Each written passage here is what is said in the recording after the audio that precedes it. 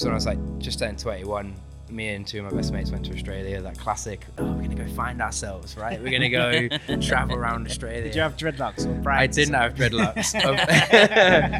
I didn't want to just have sort of like European mates in hostels. So I was like, I'm gonna go find a job in a bar, like try and make some friends through that.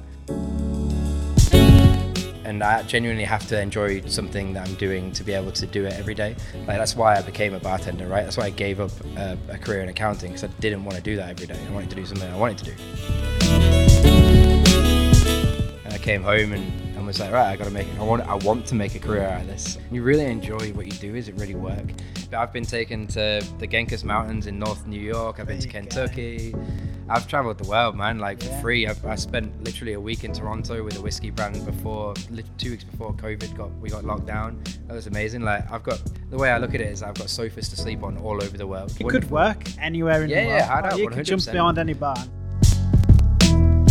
The idea of passing fancies is that like time is inevitable, right? Like it marches on, and tastes just fluctuate throughout time. Things come in and out of our lives, and it's that we shouldn't be mad about it when they are or they aren't. Like shit just changes. So if you want to come in and you feel like a Guinness and a whiskey, or you feel like a glass of delicious Greek white wine, or you want to start smashing through some cocktails, go for it.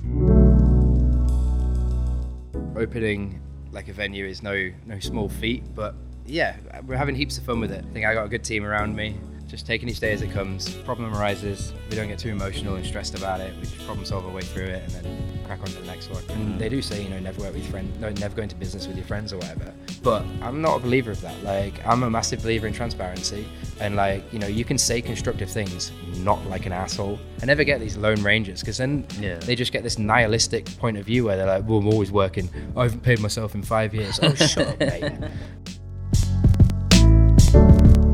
I don't know, I'm just a big advocate of looking after your staff, and the thing that makes me proud is that I've never won an award that this is the best cocktail in the world, because realistically it's a fucking cocktail. I'd rather be working with happy people, creating a good community, because I think that's just a better sort of light leading forward than this one great drink this one time. It's like, yeah, we're known for producing good bartenders, we're known for producing good working environments. Like, people should gravitate towards that.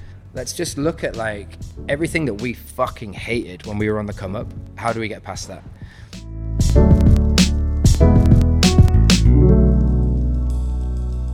There has to be a want to make someone have a good time, like not roll your eyes when a new customer walks in when you're really busy, it's just dumb. People will remember a great experience in an average drink than a great drink and a shit experience. You have to never ever forget, like, the base reason that people go out to drink is to socialize.